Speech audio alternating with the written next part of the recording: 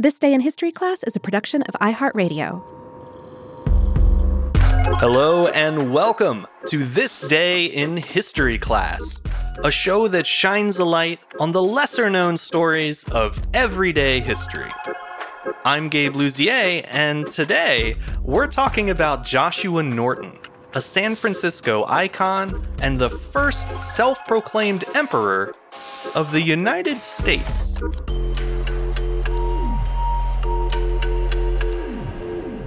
The day was September 17th, 1859.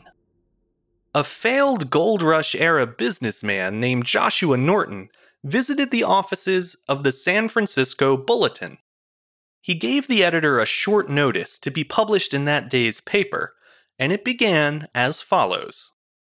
At the peremptory request of a large majority of the citizens of these United States, I, Joshua Norton of San Francisco, California, declare and proclaim myself Emperor of these United States. Now, not much is known about Norton's early life before his time as a self-proclaimed emperor, but what we do know is he was born around 1818 to a Jewish family of merchants in present-day London. When he was 2, his family moved to South Africa, where his father established a successful ship supply business. Norton tried to get into the family business himself, but his own ship supply company wound up going bankrupt after less than 2 years. By the time he was 30 years old, both of his parents and 2 of his siblings had died. So 1 year later, in 1849, Norton left South Africa for good and made his way to San Francisco. Like many aspiring businessmen of his day, Norton had traveled to California hoping to capitalize on the recent gold rush. After receiving his inheritance, he was worth about $40,000, which is well over $1 million in today's money. In San Francisco, he invested that money in real estate, including waterfront property. He also started a successful commodities business, selling staple foods like rice and flour. By 1852, Norton had turned his $40,000 investment into a $250,000 fortune. He was now one of the most influential and respected citizens of the city. But in a boom and bust town like Gold Rush era San Francisco, what goes up will certainly come down, and often sooner than you'd expect. In Norton's case, his fall came when he tried to corner the rice market in 1852. China was dealing with a rice famine that year, and as a result, the price of the grain was expected to skyrocket. Seeing an opportunity, Norton bought a $25,000 stake in Peruvian rice. But unfortunately for him, so did every other speculator. When shipload after shipload of Peruvian rice began arriving in the ports, the price plummeted. At that point, Norton probably should have cut his losses and moved on, but instead, he sued the man who had tipped him off about the Peruvian rice scheme. The ensuing court case dragged on for 4 years. By the time the California Supreme Court finally ruled against him, Norton was bankrupt. For a second time. News of his financial ruin spread, and just as quickly, Norton lost his social standing. He moved out of his big house and disappeared from the public eye entirely for the next year or 2. When he re-emerged, it was on that fateful day in September 1859, when at age 41, he dubbed himself Emperor of the United States. It's worth noting that there's no record of Norton's mental health either before or after his bankruptcy. Some historians speculate that becoming Emperor Norton was a way for him to cope with the depression he felt over his money troubles.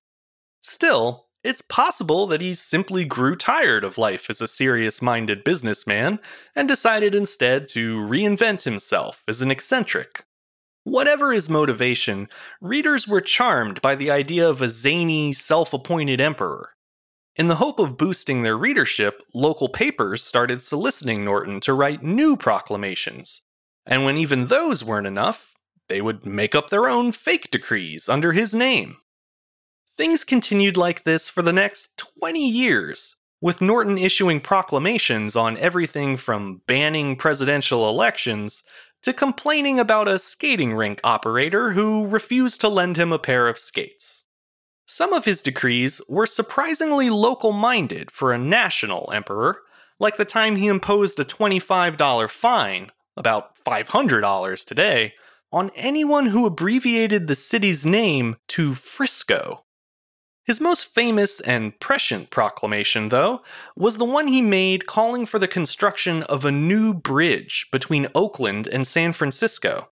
The city would eventually adopt this idea in the 1930s when it built the Bay Bridge, in the exact spot where Norton suggested. Norton also started dressing as the emperor he claimed to be. During the Civil War, he would alternate between either a blue or gray military jacket in order to maintain his imperial neutrality. After the war, he stuck with the winning team and wore a blue officer's jacket with big gold epaulettes on the shoulders.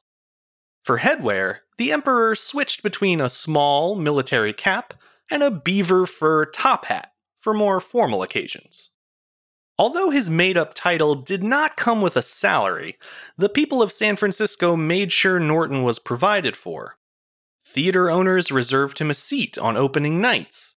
Train and ferry companies let him ride for free. And some restaurants comped his meals in exchange for his royal seal of approval.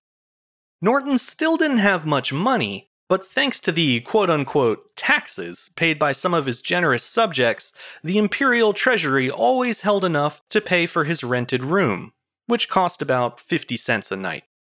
Over time, Norton learned to distinguish between those in the city who were in on his joke and those who thought he was one. For example, in 1870, Norton shunned the newspapers that ran phony proclamations under his name. Instead, he began publishing most of his real proclamations in an abolitionist weekly called the Pacific Appeal, which was owned and operated by African Americans. Much of his work for the Pacific Appeal was progressive for its time. He called for black children to have the right to attend public schools and ride public streetcars. He chastised law enforcement for its unfair treatment of Chinese immigrants, and he argued in support of Native American rights. Beyond his writing, Norton would spend most days playing chess and reading in libraries, or taking long walks through his city. It was during one of these walks, on January 8, 1880, that Joshua Norton collapsed on the street and died from a suspected stroke. Dozens of newspapers across the country reported on his passing, and about 10,000 people attended his funeral a few days later. He was buried in a rosewood casket donated by a group of local businessmen. Today, San Francisco still holds Emperor Norton in high regard. He's become a symbol of the city's counterculture roots, and as a promoter of fairness and tolerance, and a bit of a weirdo, many locals still consider him the perfect embodiment of the spirit of San Francisco. I'm Gabe Luzier, and hopefully you now know a little more about history today than you did yesterday. If you have any proclamations of your own to make, you can send them to me at thisday@iheartmedia.com. Thanks as always to Chandler Mays for producing the show, and thank you for listening. I'll see you back here again tomorrow for another day in history class.